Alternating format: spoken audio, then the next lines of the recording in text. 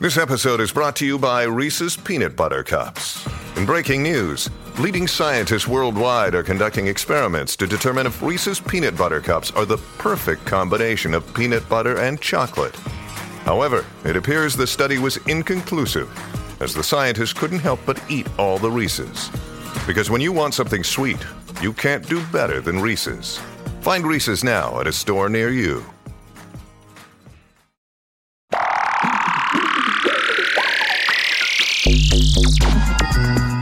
Hey, I'm Ollie Mann, and welcome to Why, the podcast that asks the big questions about science, from new technology to the oldest organisms and everything in between.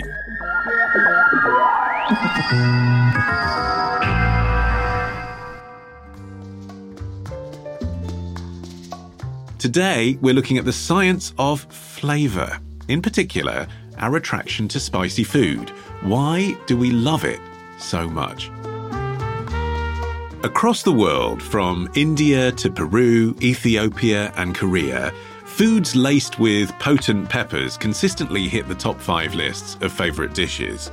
And Indonesia's signature spicy dish, sambal ulag, is so hot you can choose to either use it as food or as a muscle rub. And here's the thing, did you know that Tabasco is available in miniature bottles? I do, because I've got a friend who buys them online and then carries them round in her handbag so she can always spice up a sandwich or anything she thinks too bland. She says she's addicted to spicy food. But why? Although a carry round pepper sauce bottle isn't on my essentials list, I do recognise that adding a drop of chili heat to a meal, more often than not, elevates it, sometimes improving the taste, but also adding a layer of sensation. So, what is it that makes spicy food so addictive? Well, the chemical compound to blame is capsaicin. In its pure form, it's classified as a poison, requiring goggles and gloves to be handled safely. And we call it hot because it tricks your nervous system into thinking you're overheating, triggering your heat receptors, and making your brain crank up your body's cooling mechanisms. That doesn't sound very beneficial to me, but there is medical evidence that putting your body through this particular experience can fight migraines and calm inflammation in the gut. So, is this a deep biological decision that overrides the discomfort of your taste buds? They experience a tingling, burning sensation. And then add to that the sweating and other unpleasant reactions. And I'm left wondering, why do we like it so much?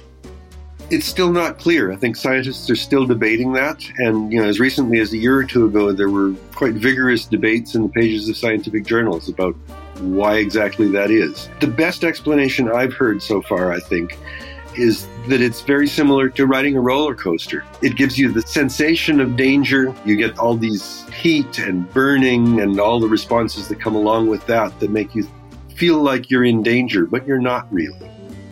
Dr. Bob Holmes has written extensively on the science of flavour. The capsaicin in chili peppers actually triggers the nerves that sense heat. So it's not a metaphor to say that a hot pepper is hot. As far as your brain's concerned, it is.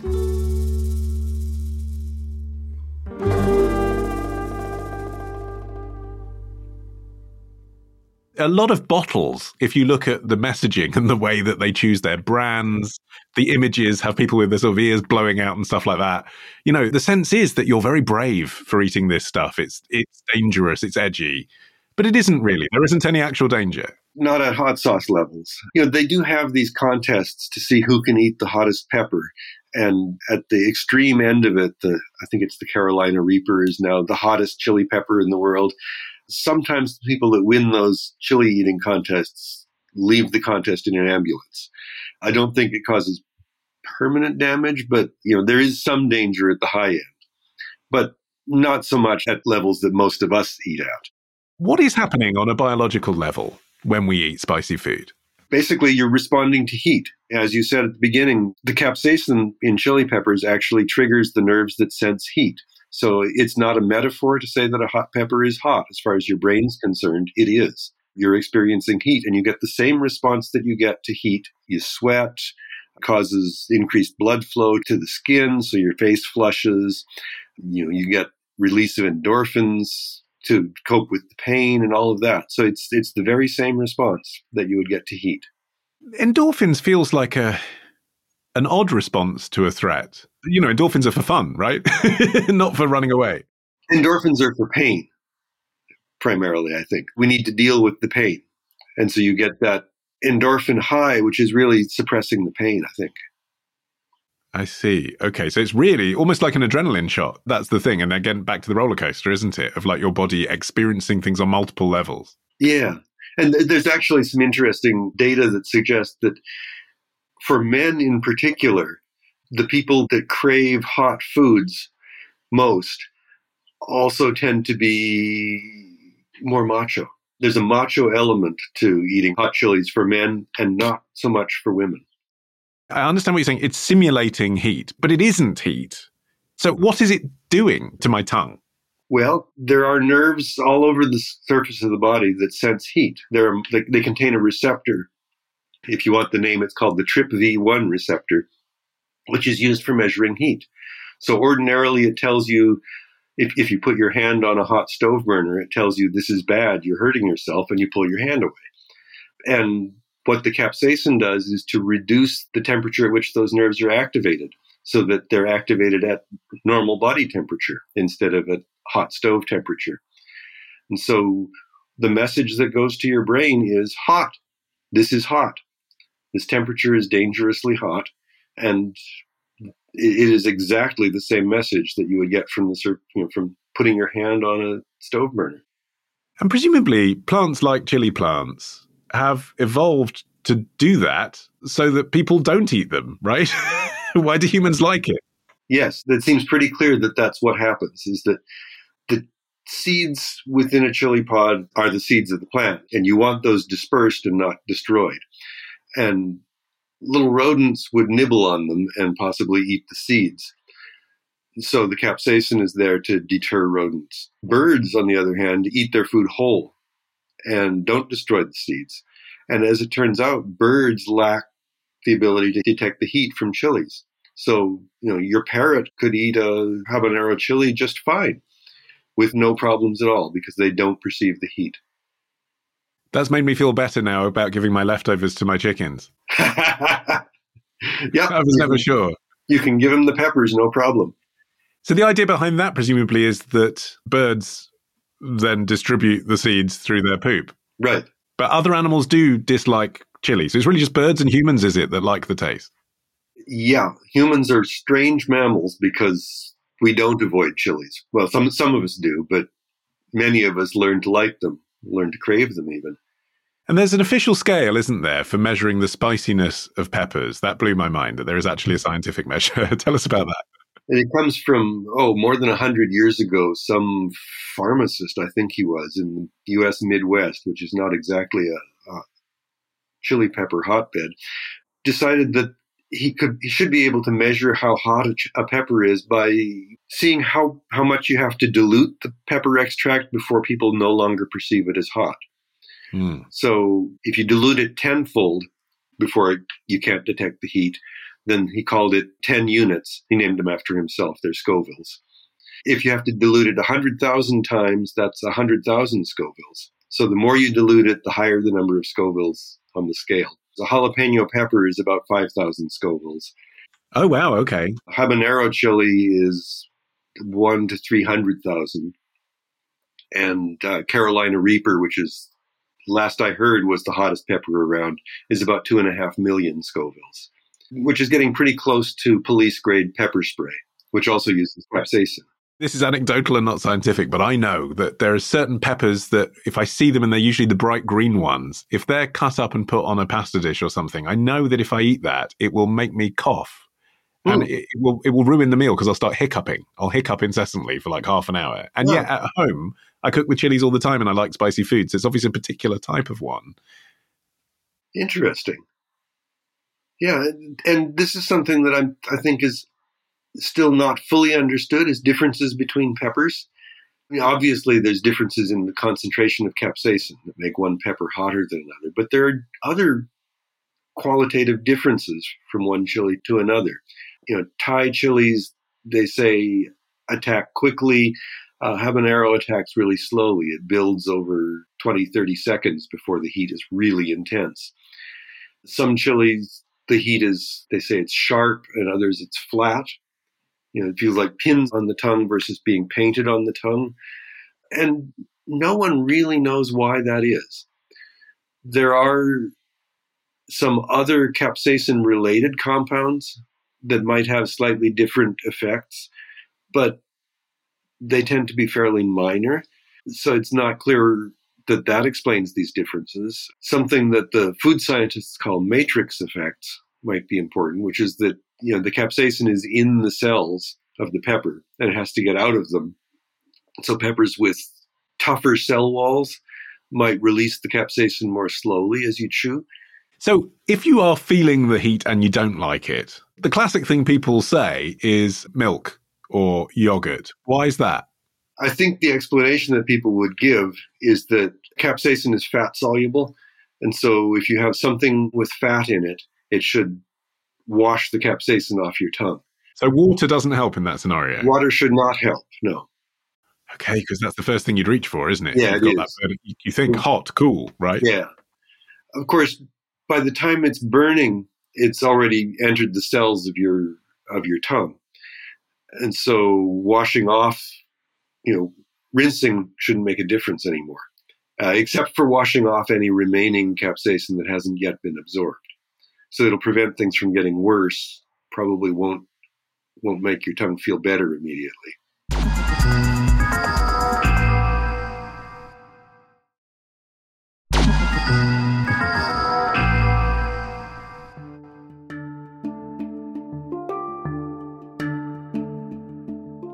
So, people who love a bit of danger are more likely to seek out the thrill of spicy food, but be careful, as if you go too far, you can't wash the burn away because it's already absorbed into your taste buds' cells. But what about people who can't get enough of spicy food? Is there any evidence that's because they've built up some kind of tolerance? My friend who I talked about earlier is Malaysian, and she carries around that bottle of Tabasco I was mentioning because that's what her mother has always done as well. There's a sense that if you're from parts of the world where hot food comes from, you will somehow naturally be able to build up more of a tolerance if you're exposed to spicy food every day, if it's in your culture. Is that true? I think so. Couple lines of evidence. One is that in the laboratory, people actually use capsaicin to induce nerve damage, and presumably higher levels of it. So that does suggest that it can cause some dulling of sensation. But the other piece of evidence is, if you talk to people from high chili cultures who move to low chili places, they often talk about losing their tolerance for heat. I remember a Thai student who was an undergraduate in Arizona, where I did some graduate work, who was living in the dorms and said, the food is so bland. And I just know when I go home to visit my mother at holiday time, I'm going to die because it's just so hot. I've lost my tolerance for it. And I've heard Indian people say the same thing, that, when I go home to visit my family, it's going to be too hot for a few weeks. Which maybe puts pay to the myth then that it's ethnically based, that it's not that if you're ethnically Indian, you're going to have a higher tolerance. It's that if you're in India, there's just more hot food around. Right. I think it's more experience than it is genetic background. I don't think there's very good evidence for big genetic differences in ability to perceive heat. Everyone's heat sensors are pretty much the same. And if you do enjoy the sensation of spicy food and you crave it and you want it more and more, where else can you find it? We've talked a lot about chilies on this show, but what else? Several other things. Ginger, wasabi, horseradish. Those actually use a different receptor. The chili receptor is TRPV1. There's another heat receptor called TRPA1, which responds to horseradish and wasabi. Curiously, that's also the heat receptor that rattlesnakes use to detect the heat of their prey. Wow. Yeah, the TRPA1 is also activated by olive oil. Olive oil tasters talk about their oils being 1-cough or 2-cough oils, with the 2-cough oils being better. So if you take a sip of olive oil, it should catch you at the back of your throat. That's a better olive oil. I love it. So if I'm noticing the difference between different qualities of olive oil, I'm using the same taste receptor that a snake does when identifying the heat of its prey. That's what you're telling me? Yes, the same heat receptor that a snake does. Yeah. I'm fascinated by these kind of weird facts that you can stumble across. In your work looking into the science of flavor, what else have you discovered that's surprising like that? I think the really surprising thing is how complicated flavor perception is. I mean, flavor involves taste, which is probably the least of it. That's sweet, sour, salty, bitter, umami. And it involves smell. It involves touch, which is the sorts of heat perception that go into spicy food, but also texture and things like that. But even things like sound and sight and expectations make a huge difference. I mean, the brain actually responds differently to wine if people are told that it's an expensive wine. Their pleasure centers light up more if they take the same wine being told it's expensive versus being told it's cheap. One of the famous experiments, people crunched Pringles while listening to the sounds of their munching through headphones. And unknown to them, the researchers twiddled the dials to change the playback. And if they played back the crunching sounds louder, people liked the potato chips better. They thought they tasted fresher. So everything goes into flavor. It uses an enormous amount of the brain when you're perceiving flavor. I suppose as well, it's sort of a trick our body's playing on us in a way, isn't it? Because our body needs food.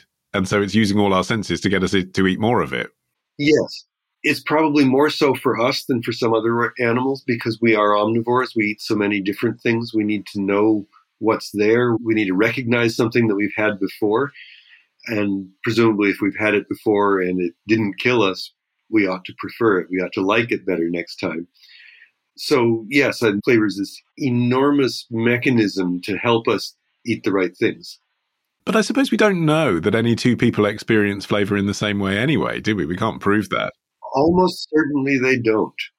A large part of our perception of flavor is smell, and each of us has like 400 different odor receptors, but your 400 aren't the same as my 400. So it probably is true that everyone lives in a unique flavor world. We don't have any way of measuring how unique it is, but since you have different smell receptors than I do, you're bound to perceive things differently than I do. And you have different expectations, different experience, and that should mean that your perceptions of flavor are different too.